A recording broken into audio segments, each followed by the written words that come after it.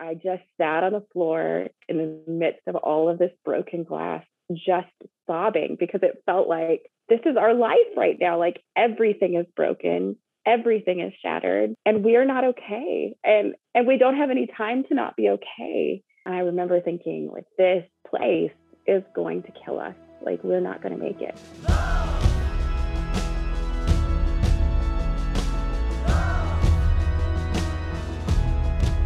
Welcome to the Shipwrecked Podcast.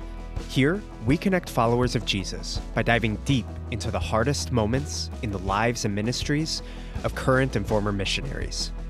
And my hope is that through these stories, you will be spurred on to faithfully persevere through trials, find hope for healing from your own shipwreck moments, and truly live out your role as a world Christian.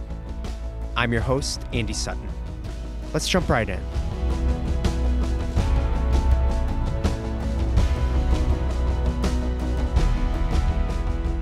Hey, and welcome back, guys.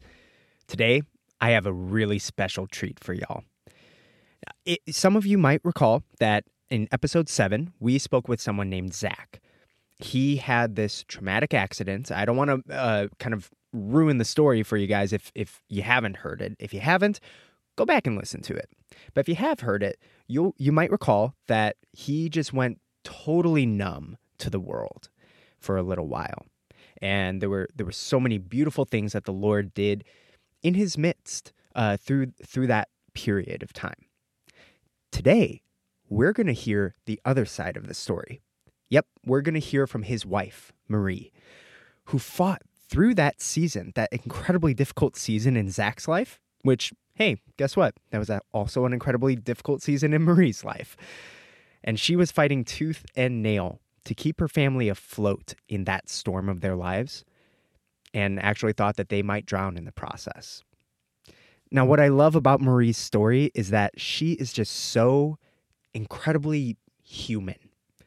You know, practically, she had to work her tail off to keep her family afloat. Somebody had to do it. Somebody had to make dinner. Somebody had to look at the finances. And Zach wasn't in a place to do that. And obviously, her kids weren't either. So she had to do so very much to keep Zach and their kids alive, which you're going to learn more about in just a minute here. And in the midst of just relentless bombardment and attack from Satan over about a 2-year period, she was, in a very real sense, the wife and mother, even the mama bear that they all needed.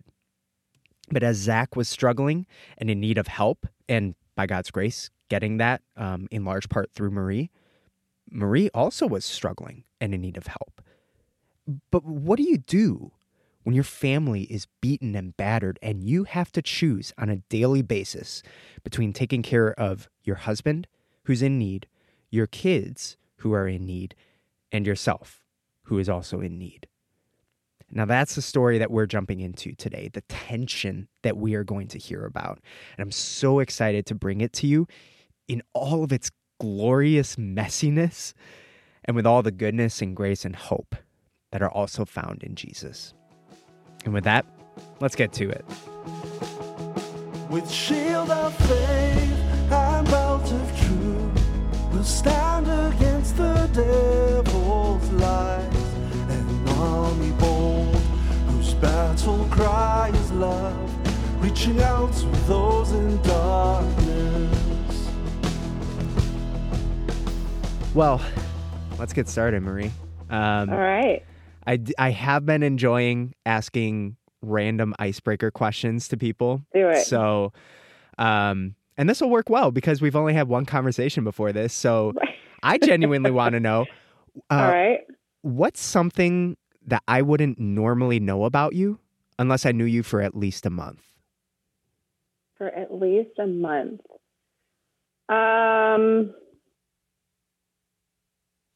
I don't know if it would take a whole month, but I'm a big introvert who's pretty good with people and pretty good at like rising to the social occasion. Oh. But I would have to let you know if we were going to be in a relationship longer than a month that I'm out after like 2 hours. No way. Okay, that's the cutoff for you. Yeah. Oh, it depends. Like I have different levels of relationship, but There would have to be boundaries after a month. Well, I can imagine too, like the dynamic between a like 45 person party and a small like 3 or 4 person group. Oh yeah. Yeah. Scenario A is like my version of hell. Yeah, that's awful. Oh my gosh. That's so funny. I'm like the biggest extrovert on the planet. So like I could just like hang out. I could just play the party out for as long as it'll go. So people like me need people like you in the world to unblock that. So it's good. Hey, vice versa. I need to be reminded, like, Andy, it's time to go home. That's like right. Go home. You have to sleep at some point. Like right. It's important. Right. Oh my goodness. Good. Well, Marie, I guess with that, it's actually kind of interesting just thinking about your background and where you're at right now, even like geographically in the work that you're doing, because you've just kind of grown up in sort of the workers world, so to speak. Yes. And it actually stuck out to me, right? You're a 3rd generation worker. I am. Yeah. Oh my goodness. My grandparents came to Africa like in the 50s. Wow. So yeah. It's a 3rd legacy. generation, and my kids are 4th. So it's kind of the family business. That's incredible. That's incredible. I love that. Okay, so you grew up not just in a believing home, right, but really like in a family that took their faith very seriously. It sounds like. Yeah. Mm-hmm. So my family was sold out for generations. Like that concept of heritage is really strong, and in both sides of my parents is really cool. Wow. Now, I guess I'm wondering, because I don't know. I've met plenty of people who grew up as, third culture kids, or as MKs. Yeah. That sometimes they're like kind of almost turned off from their experience in like choosing themselves to go overseas and become workers. But that obviously was not the case for you. I mean, that was not the case for me. Like, it wasn't the case for me, but it wasn't. It sounds like, when you don't know the whole story, that I was just like, oh yeah, I'm going to do this too. I wasn't. Okay. I really, in my like teenage naivety, growing up in East Africa, where the church is beautiful and vibrant and growing and sending out people on their own, I was like, oh, the work is done. Like we've done our job here, and it's those people in the US, they are a wreck. Like, we need to go work there. Yeah. So that's not High inaccurate. school, that was my kind of trajectory of, no, I want to work in inner city. I'm a teacher by trade. I want to work in the inner city. I want to move to the States. That would be a true, like, out of my home culture experience for me, would be reverse, right? So that's kind of what I was thinking graduating high school. And then I met a boy and I fell in love, and he had a different plan.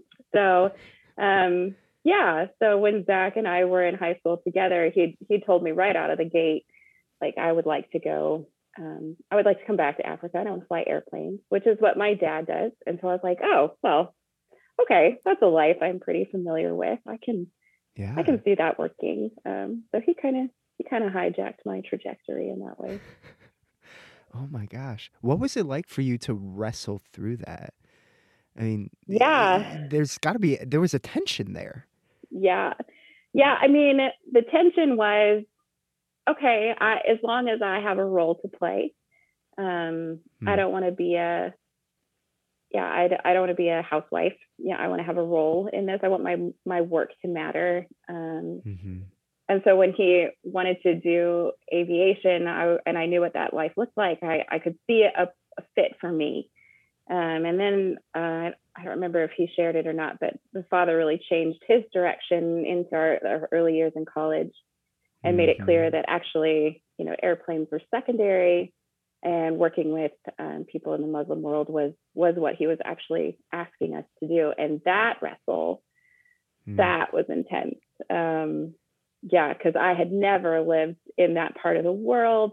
I was super intimidated by the language. Arabic is ridiculous. And I knew that growing up in Africa, right? Like firsthand experience of that language is nuts. I could never. And just super intimidated at like the culture of women being undervalued and not really having a place. I had just worked my tail off for a degree, and I was like, I'm going to move somewhere where I'm seen as property. I don't think so. So I wrestled hard with the Lord. Zach, thankfully, was really good. He didn't do the wrestling. He was like, okay. I told him when he came home and told me this is kind of what the Lord has laid on my heart. I was like, okay, if he's calling us, he'll call me too. So you need to not convince me and let him do that work. And he was patient and waited that year while I wrestled with the Father about whether that was for real, what he wanted from our family. So, oh my goodness. Yep. And obviously you took that wrestling pretty seriously because by his grace, you ended up relenting. Here. Yeah. He kind of broke my heart with that same naivety that said, no, like there's tons of people doing this and the work is basically done. I ended up in a conference for workers, and they were honoring like generations of workers, and they had each group stand up by region. So like if you have worked or are working in this region, stand up so we can honor you. And I was in this auditorium of like 3,000 people, and I'm watching as hundreds stand up for South America and hundreds stand up for Sub-Saharan Africa and hundreds stand up for Asia. And then they get to North Africa and the Middle East working amongst Muslims, and like 15 people stood up. Like the contrast was just mind blowing. And I just sat there broken, like, okay, Lord, if this is where you need your people, I will go, but you are going to have to show me what that means, because I feel like the worst fit ever for this job. So, oh my gosh. But you were willing. That was ultimately what it was. He just wanted you to be willing. To go where people are needed. It's not necessarily Marie is needed there, but just light. I just need light in this part of the world. So you had really about maybe somewhere between like, I think it was 15 months or 2 years of just getting slammed on the field. And we've heard Zach's story, and at least some of us have heard Zach's story, but really want to dive into your perspective and your experience, Marie, of what those couple of years when the crap really hit the fan, like what was the crap that you saw hitting the fan, and then let's just start there. What was the crap that you saw hitting the fan? Oh man, Andy, it was everything, and it was relentless. Like as each thing was happening, I remember thinking, like, we've got to process this. Like you don't just move on from this, you don't stuff this and keep going. And yet we didn't even have time to get over the initial shock of something before the next crisis hit. And it just felt like, no, like I know that I need to be caring for myself in the midst of this, but there's no time. Like we just went from one fire to the next. And so, that's the word that comes to my mind, is it was just relentless. I tell people it felt like our enemy came after absolutely everything we had, and nothing was untouched in that 15 months of just attack, just straight up attack. What were some of the particular things that he was attacking in your life? Man, and even ordering them is hard, right? Do you go chronologically? Do you go from the things that, like the biggest thing? I don't even know where to start, right? Like our security, like our ability to be here in this location was threatened as our residency was denied and pulled. And that felt very, like, when people hear that, I don't think there's a lot of context for what the implications are for a worker when that happens and they lose their status in a country. There's a lot more than just, I don't get my visa, like, bummer. It was, wow, are we going to lose our home? Are we going to have to move everything we have? Are we going to be allowed to move anything with us? Wow. Our kids need a new school. This business we poured blood, sweat, and tears into for the last 5 years is it going down the drain and all of that investment? Is it just gone? Are we going to get to say goodbye? Are we like all of the pieces, right? So when I say security, it's so much bigger than just like, oh, bummer, we lost our paperwork. Yeah, my kids were being relentlessly bullied at school. I mean, just malicious, awful things being whispered into their ears, and the teachers' backs were turned for 8 hours a day, like just nonstop. And some physical, assaults basically on each one of them at their different levels. We had one of my daughter's blood work came back with really bad white blood cell numbers that led us to an oncologist and a big cancer scare. And not knowing how long she was going to be with us. We lost teammates, just one right after the other. Like we started as a team of, I think, 30. And by the end of this year, we were down to 10. Wow. It was huge attrition really fast, lots of different reasons. Some of them had nothing to do with us. Some of them had everything to do with us because we were leading the team at that time. We got into big conflict with our extended family. So, there was just like the fact that we worked together, like there's a joke about it being a family business, which has perks and has some drawbacks too, of like they're in our lives in a lot of different contexts. And so just conflict with my parents. We had this big traumatic accident that I think Zach talked about in his episode where his friend fell 40 feet on a rock wall. And we didn't know if he was going to live or die, and just the impact that had on his family, who are also our business partners and best friends, as he healed and recovered from that. And then super interestingly, he and Zach had totally different experiences because when he fell, he hit his head and remembers nothing. Like it wasn't a trauma for him mentally. And his body healed pretty miraculously. So for him, it was a real father moment of getting to dig deeply into his faith and spend good time with the Lord and have his life reframed from this incident. And for Zach, it was derailing and traumatic and triggering and just really broke him into his personality. And so watching those two best friends have two totally different experiences was really hard. I mean, it was nonstop. We had friends dying. We had a traumatic stabbing in our church here. And then the subsequent legal battle that came out of that while I was on the leadership board for that fellowship. We had a friend lose their son to leukemia that same month as this really awful stabbing happened. Like it just kept coming. Like everything just kept coming, one wave after another. That sounds just like you put it, Marie, relentless. Yeah, it was. And even trying to put myself in your shoes a little bit of how do I, keep going when the stuff is happening so fast. I can't even recover. I can't even catch my breath. I'm not even done working through, thing number 18 because thing number 19 is already in our jumping lap. in. Yeah. I think you gave like a really great word picture. Of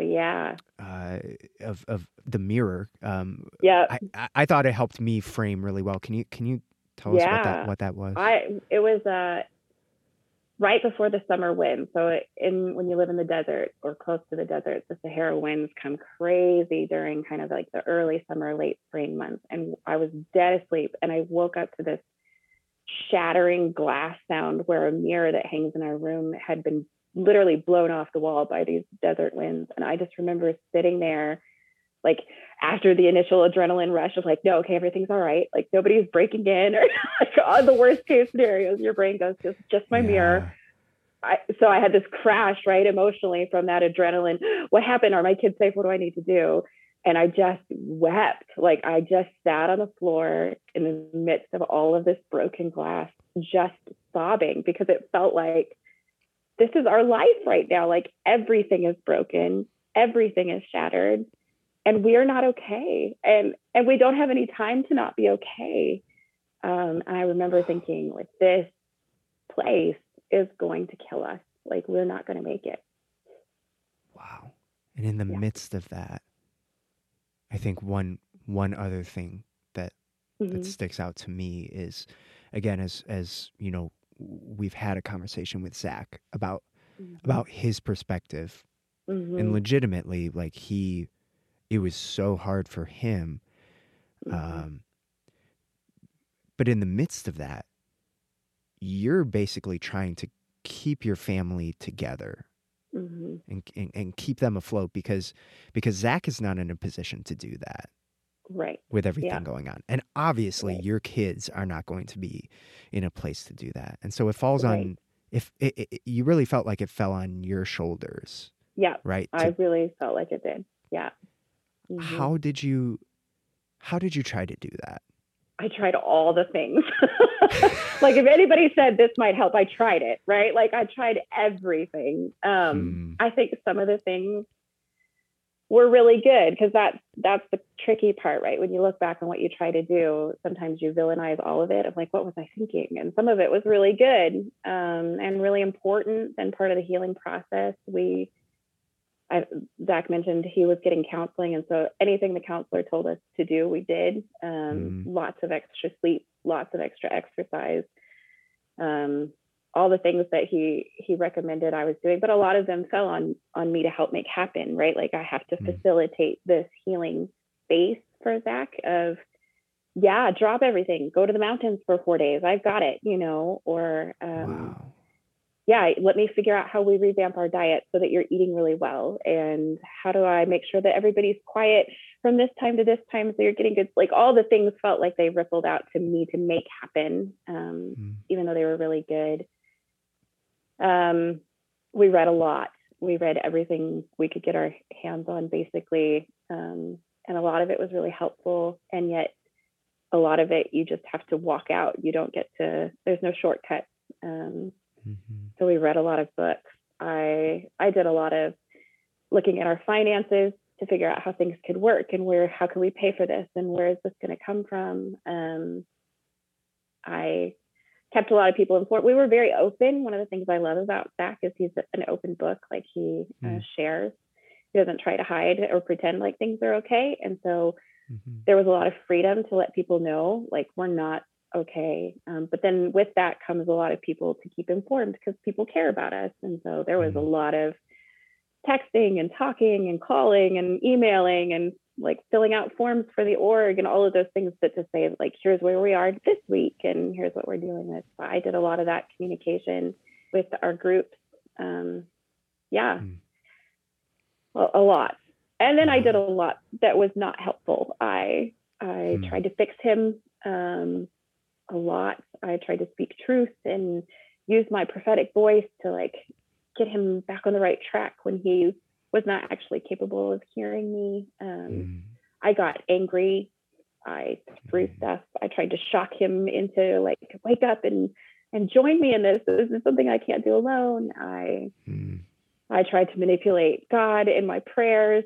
I had some really bad reactions to leadership trying to step in and help. I walked out of meetings when I didn't want to hear what they had to say. Like, I did a lot that was not helpful too. So it's this whole mess, amalgamation of effort to figure out what will fix it, what will be the thing that fixes it. And there's just not a thing. Well, and that makes so much sense, Marie, because if I were in your position, I would do anything and everything that I can to finally be able to take a breath. Like, I want this over because in 15 months, I've been slammed with as many, if not more, really difficult things. And can't recover from one of them, let alone all of them. Like, I want this to end. And I'm going to do, if there is anything I can do. And there was so much for you to do. I mean, yeah. Like yeah, it sounds like Zach needed you to Yeah. create the space, like Yeah. to lead the house for a time. Like Yeah. that needed to happen. And so Mhm. there's an aspect in me of I can't blame you at all. Sure. Yeah. You know? Yeah. I probably would have done a lot worse. I probably would have been like trying to not just keep everyone afloat, but like try to keep everyone above water, which is Hmm. even more impossible. Right. For real. For um, real. but in the midst of that, like what was going on in your heart? I mean, how hard Hmm. really was that for you? I can kind of like piece together with everything that you said that it was hard, but like I just Hmm. want to understand how hard really was that for you? Yeah. I don't even know if words can encompass that, right? Like it was the loneliest, scaredest, helpless I have ever Mm, felt.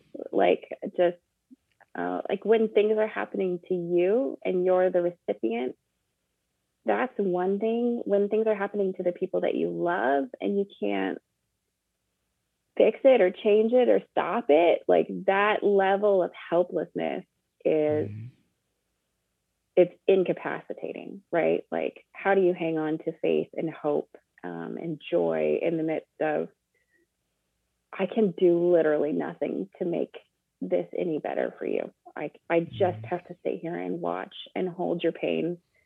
Um, and everything that I'm trying to do is so insignificant in comparison to what you're feeling. And yet at the same time, like with every fiber of my being, wanting him to see me too, and be like, oh, like you're hurting too, and yet mm, recognizing that he wasn't actually capable of that in that moment. I felt like split right down the middle most days of mm, do I take care of myself and what I need? Do I take care of my kids? Do I take care of my husband? And often those things felt in direct competition with one another. Like I have to mm. choose. I have to choose who to take care of today. And that is it's an unrelentingly hard choice to make on a daily basis. In the midst of that, um, how were you seeking out God, and how were you Yeah. seeking out comfort and Yeah. peace and joy in Him? That is a great question. I wish, like, especially as the good TCK I'm supposed to be, that I could say, oh, it's the word. Like I went to the word, but it was a season of sawdust in my mouth. Like everything about the word hurt. Like I didn't want to read. Mm, Um, I didn't understand. There were times it felt like I was reading it in a different language. So I felt a lot of guilt about that, but I could worship. Like music has always been a powerful medium in my relationship with the Father. mm, And so I turned to that because that felt doable. Like it took very little effort on my part to push play on Spotify. mm, Um, so I didn't have to bring a lot of energy to that. It was a pretty passive and yet participatory thing to do of I'm choosing in this moment to turn my mind and my heart to truth wherever I can find it. And so this concept, I read a blog article somewhere in the middle of this of like worship as warfare kind of became mm, my battle cry. Like God, I don't see you. I don't hear you. I don't want to read your word, but I will worship anyway. mm. Um, became my lifeline. And through that, was able to keep my brain bathed in truth when there was a lot of lies to compete with. So yeah, that was my Wow. big lifeline until I could start praying and reading again in meaningful ways. Yeah, that's truly incredible to me that um, how kind our God Mm-hmm. is, that Yeah. he would even use something like Spotify Right. Yeah. to keep you like hanging by that thread. Hanging on, exactly. Like, because that's all you got. I mean, Yeah. I'm just kind of imagining you wading water in the middle of the ocean. Yes. And Yeah. you don't have any sort of life jacket or anything like that. And you are responsible for keeping your husband and your kids afloat. And there's just this like tiny little stream. Tiny thread. That's that right. If you're not paying attention, you're not going to see it. I'm not going to see it as an outsider, but it's there, and it's keeping you afloat. Mm-hmm. That is exactly how it felt. That is exactly how it felt. And through that, I mean, this was a process. Oh yeah. To say the least. Months and months, like 2 years actually.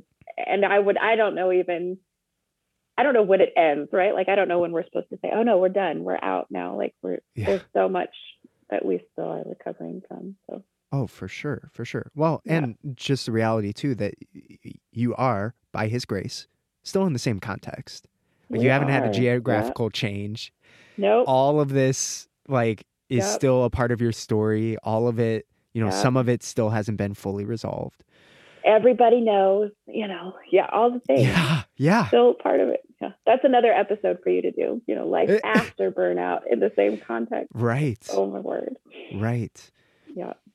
And yet I'm so challenged, I'll say, as well as encouraged, Marie, that you did what you could do, even though like all you could do is press play on Spotify. And so you did it. Yeah. Like, it wasn't, oh my gosh, God, I can't even open up the Psalms. Like, I could press Spotify, but it needs to be like scripture. And so I'm just not going to do anything. Like, that was not your reaction. Your reaction was, all I can do is press play on Spotify. And so I'm going to do that. That was his grace. And it sounds like the Lord really met you there. Yeah. Yeah. And it's interesting you mentioned Psalms, because like that is like the big takeaway for me of just like, he gave us space for that. Like, even in his word, he gave us space for that, where all I can do right now, Lord, is sing. Like, all I can do, and not even like praise, but just like lament, sing to you. And just the grace of that's even modeled in the word when you are looking for it, when I could go back and look for it afterwards. It's all there. Like, David is all there doing the same thing I was doing on my living room floor, Yeah. What was it like for you to start to notice that you are in the recovery process? Because obviously the Lord was bringing healing through this. He was planting seeds. He was at work, even if you're just sobbing into your living room carpet, right? Yeah. He was at work. But when did you start to notice? Were there circumstantial changes, or was it just a gradual shift in perspective when you noticed, you know what, God, I see that you have been at work and you're getting me through this? Yeah, that's a good question. I don't know that I've ever thought in terms of like what changed or how did we notice change. There was definitely both, like this kind of atmospheric shift of it got less difficult to get out of bed in the morning. There was less napping in the afternoon. There was less screaming at each other, or fighting. And those things then created extra energy to pursue healing in new ways. But then that still took so much work, to pursue your own healing. The invitation that he gives us to be an active part of our healing is not passive. It's not just wait and he'll make it better. You have to show up to that table and do that hard work of, Lord, what lies was I believing that left me susceptible to this being so devastating, or this overreaction, or where did I lose sight of you in this, where I had this priority on this person or this thing that shouldn't have been, like all of that, then you have to show up for. And so it still felt like monumental amounts of energy for a long time. And I think probably one of the biggest shifts where it was like, okay, I think we're getting better, was when it didn't take that level of energy to join in community of believers again, like to go to worship on Sunday mornings, or to be a part of times together with our team lifting or things like that, when we could do that without it feeling like we were running a marathon to get there and stay there, that was when I really felt like, okay, this is, we're on a good trajectory here. Like this is healing. This is what healing looks like. I know that you're, as you mentioned, there are still some things that you are in the recovery process and the healing process, and even still unearthing with the Lord. But he's brought you so far, obviously. Praise God. Hands down. Yes. Glory to him. Oh my gosh. I guess in the midst of that, looking back on the conversation that we've had, how has your understanding of the good news and of our dad changed because of this story that you've shared with us and because of your shipwreck moment? I think what just blew open for me about that message is that it's so much bigger than him redeeming our sin, that he is here for our brokenness, like that he is here to heal wounds, not just absolve wrongs or redeem our sin and our guilt, but to bring healing. That the cross is a place not just for restoration of like rightness, but of wholeness, of being broken and rebuilt in a stronger way, I think. And actually, when I think about the people we're here to share with, like that's what they need to hear, right? Like often we can be totally blind to where we're wrong, but we are rarely unaware of where we're broken. And so just being able to go like, I know a guy who can fix that. Like that is huge hope for people who are like nose to nose with their own pain. That has been big for me, who growing up in my family and my tradition spent a lot more time thinking about how we can be saved from hell, and how we can be saved from sin, to be able to say, and he's here to make this stop hurting, like it's been big for me to understand in the last couple of years. There's so much more of your story that I wish this podcast was like 4-hour-long episodes, because there's so much more of the story. No, rein me in, Andy. I need someone to rein me in. Oh my gosh, no. Because it's such a beautiful portrait of our Savior and his tender affection and love. Yeah. I mean, even just taking a step back right now and thinking about where you've been, thinking about you being a third generation worker, thinking about how you spent that year wrestling and how the Lord broke your hip, so to speak. Yep. And showed you, I just need people who are willing. Are you willing, Marie? And how he brought you there, and he allowed in his sovereignty everything to happen all within a short period of time. Not because he hates you, but because I think it sounds like because he wanted your view of him to be so much greater than even the worst storm that Satan could throw at you. Yeah. Is that fair to say? Yeah.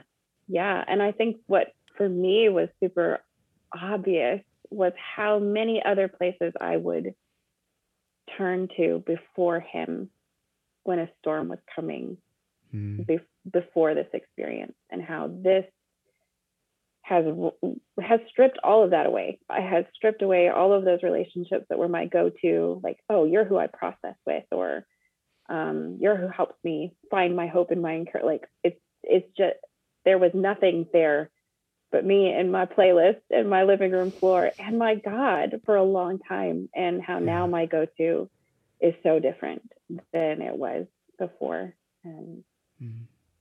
And there's so much more hope in that, right? Of like, I really do feel like, okay, whatever comes, like, you will be there. It'll be you and I, and it may only be you and I, but we will be there together and we will get through it. When faced with trials on every side, we know the outcome is secure, and Christ will have the prize for which he died, an inheritance of nations.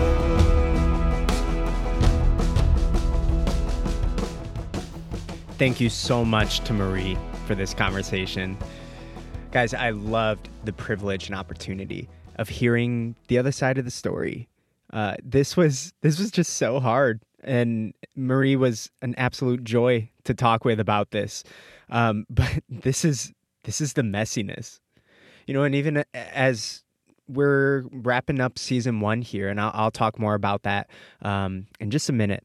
But yeah, as this is the final episode of the first season of the Shipwrecked podcast, and I'm just thinking back right now over the past 12 episodes, the past 12 conversations that we've had, there has not been a single pretty story, which, I mean, I guess that makes sense. The theme is shipwrecked.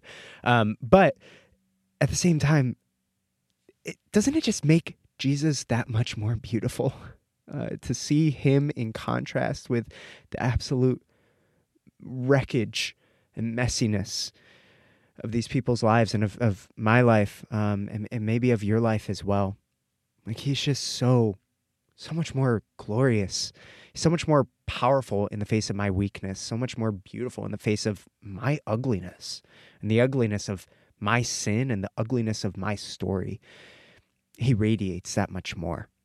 That's what I see in Marie's story, and that's what I hope and pray that you see not only in Marie's story, but also in your own story. He is glorious. He is beautiful, and he is beautiful in the midst of your story and your struggle. So here are my 3 key takeaways. I know there was good stuff that I am not going to talk about here on the 3 key takeaways. And so if there was something that stuck out to you, oh my gosh, let's make it 4, throw it up on the Shipwrecked Facebook page, because I would really want to hear what stuck out to you if it wasn't one of these 3 things. But here are the 3 things that really stuck out to me. Number 1, do what you must and do what you can. Like I mentioned earlier, and like we talked about in the conversation, Marie didn't really have a choice in terms of taking care of Zach and taking care of her kids. I mean, sure, I guess she kind of did, but if she wanted her family to stay alive and afloat, she didn't. I mean, she had to do a lot just to keep the family together and keep them surviving, even just at a basic level. So she did what she must. She did what she had to, but also she did what she could. And for a while, all that she could do was press play on Spotify. That's how she met with the Lord. That was the only way she could meet with the Lord for a while. And so she did that. Second, embrace the process, right? That last little thing that Marie said, trusting that even if it's just her and the Lord, they will get through this. So embrace the process, as messy as it is, because you will get through this. And number 3, our God is bigger and mightier than anything and everything Satan can throw at us. And he is present in the storm. Even if you can't see him, even if you can't hear him, even if you don't believe it, which I've been there for sure. You're not alone in that, if that's where you are. But he is present in the storm. And with that, here is the 1 action step. And yeah, even as we're looking at the next several weeks up until, starting to release episodes for season 2, this is, I think, a really key and important action step based off what Marie said.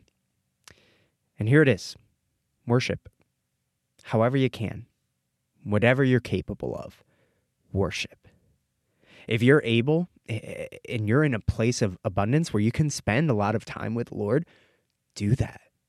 And if all you can do is press play, do it. Like whatever you can do, just don't stop worshiping. Don't stop fighting to worship, no matter what you are capable of. Because God is so honored by our meager efforts, isn't he? I mean, he doesn't expect you or me to be in a healthier place than we are. Like, he knows what we're going through. He knows how jacked up I am. It's not a surprise to him. He knows my past. He knows my future. He knows everything about me, more than I know about me. So nothing throws him off. But he's still so worthy of my praise. No matter what I'm going through, no matter what I have gone through, no matter where I'm at in the midst of a storm or in the midst of recovering from a storm, he's worthy of my worship. And he's with me in the storm. So let's worship, guys. Whatever you're capable of, just fight to worship. And trust that he's going to meet you there. And he's going to be so honored by that. And he's not going to forget that. He's not going to forget that his precious son, his precious daughter, really made a sacrifice to worship him well. Well, if you would like to contribute financially to Marie and Zach's ministry, you can find that info in the show notes. Now, if you like what you're hearing, why don't you help grow the Shipwrecked movement? You can share this episode with 2 people. You can leave a review on Apple Podcasts or Spotify. Thank you, by the way. I've seen that a few more of you have left reviews on Apple Podcasts, and that is just such a blessing to me and a huge encouragement. So truly, thank you guys. You can join the Facebook page and follow on Instagram and invite your friends too as well. If you need those links, they're in the show notes. And you can also contribute on Patreon to help make more episodes like this and continue to grow the Shipwrecked movement. And you can find that link in the show notes as well. And I have one more link for you guys because I love just giving you links all the time. I really want your feedback, especially as I am looking to change some things for the better for season 2. I really want to figure out how I can do that and how I can continue to serve you guys even better. So I do have a quick form to have you help me create even better future episodes. Find that link in the show notes. And thank you so much to Sarah and Danielle for already filling that out for me. Now, Marie has asked us for prayer, just as she is, still recovering, and Zach and the kids are still recovering from trauma and just from intense burnout. The way that she described it to me is that trauma and burnout strip you to nothing. And then you need to rebuild. And so she wants to rebuild better, into a better and stronger faith. She wants just a crazy amount of humility. And she's also aware of the audience around her, right? The witnesses, her husband, her kids, her organization, her supporters. And it's just genuinely hard. And I can relate to this. I'm sure many of you can relate to this as well. It's just hard to not put on a show sometimes, especially when you're struggling or you're climbing out of a hole. And so, her request for prayer was that the Lord would go down to the studs and rebuild whatever he wants to. So please join me right now as I pray for Marie. Gracious and Heavenly Father, thank you. Thank you for your goodness. Thank you that you are so worthy of my worship and my praise. You are worthy of so much more than I can ever give you. You are worthy of so much more than all of us can ever give you. I mean, you just give so much. And you ask for, yes, all of our worship, but that's because you don't just deserve all of our worship, you deserve so much more.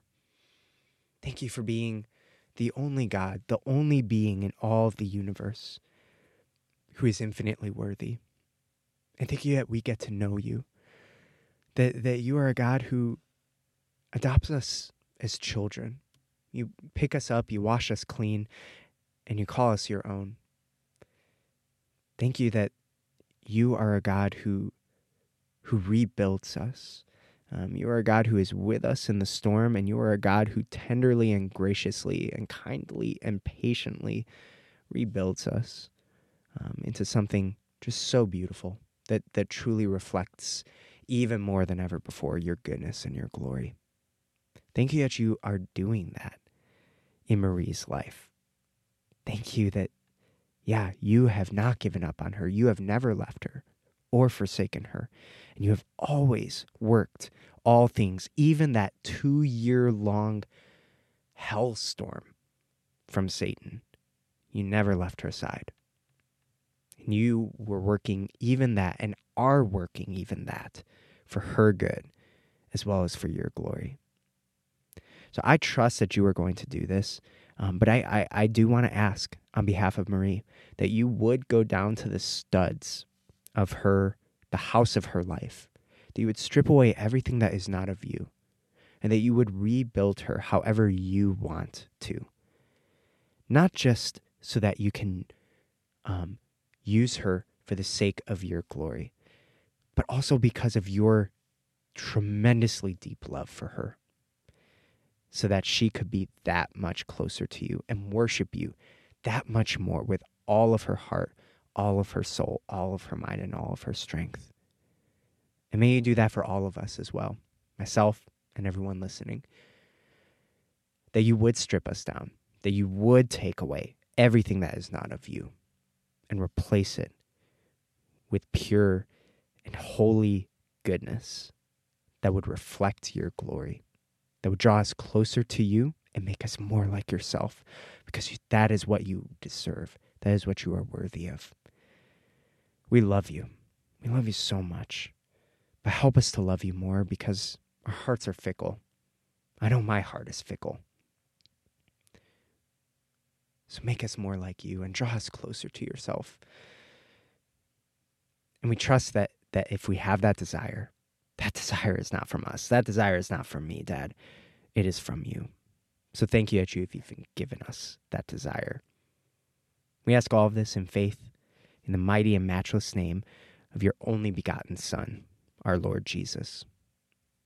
And everyone said, Amen.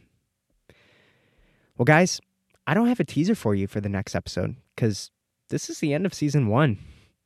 It has been such an immense privilege to bring these episodes to you. Thank you so much from the bottom of my heart for listening to this. I mean, I've never done a podcast before. And so this has just been an absolutely wild ride and so difficult and so stressful sometimes, but also such an immense joy. Y'all really encourage me as I hear your feedback, and as I see that you are listening. I know that by the grace of the Holy Spirit, He's using this to draw you more to Himself and to make you more like Him. So thanks for being on this journey with me. As for myself, I'm going to be getting some much needed rest in the next couple of weeks. I am going to be working hard to revamp the podcast and bring it bigger and better to you in season 2, God willing, by early July. But, we'll see about that. Until then, stay in touch on the Facebook page and on Instagram. And I'm going to be so excited as I get to continue to labor alongside you guys to make Jesus known, but also to see Him be more high and lifted up in your hearts and in your minds. I'm just so genuinely honored to be on this journey alongside y'all. So thanks. Here's a final message from Marie.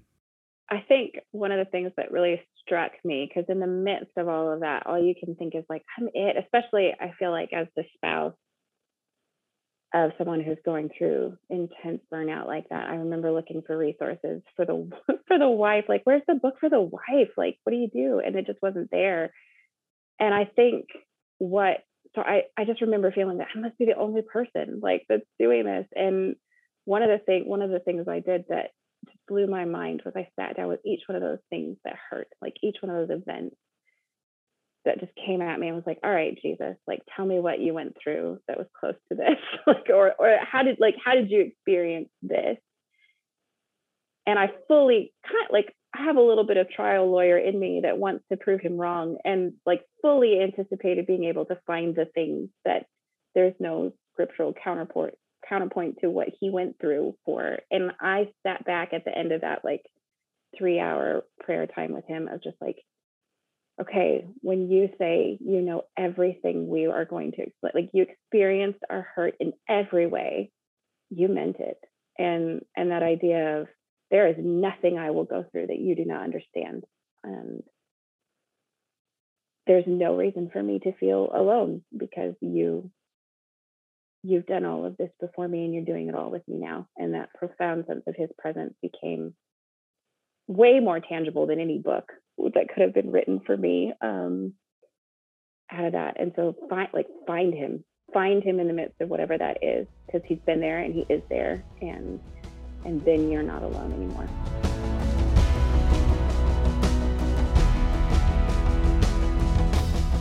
Special thanks to Larissa Barnett for making the cover art. Explore more of her work at larissabarnettdesign.com. Thanks also to Ayana Kamalo for the use of his recording of O Church Arise. You can find his most recent album, Dancing with Angels, wherever you listen to music. I'm Andy Sutton. If you want to say hi, shoot me an email at theshipwreckedpodcast@gmail.com. Until next time, may you run with endurance the race that's before you, and may you fix your eyes on the one who is with you.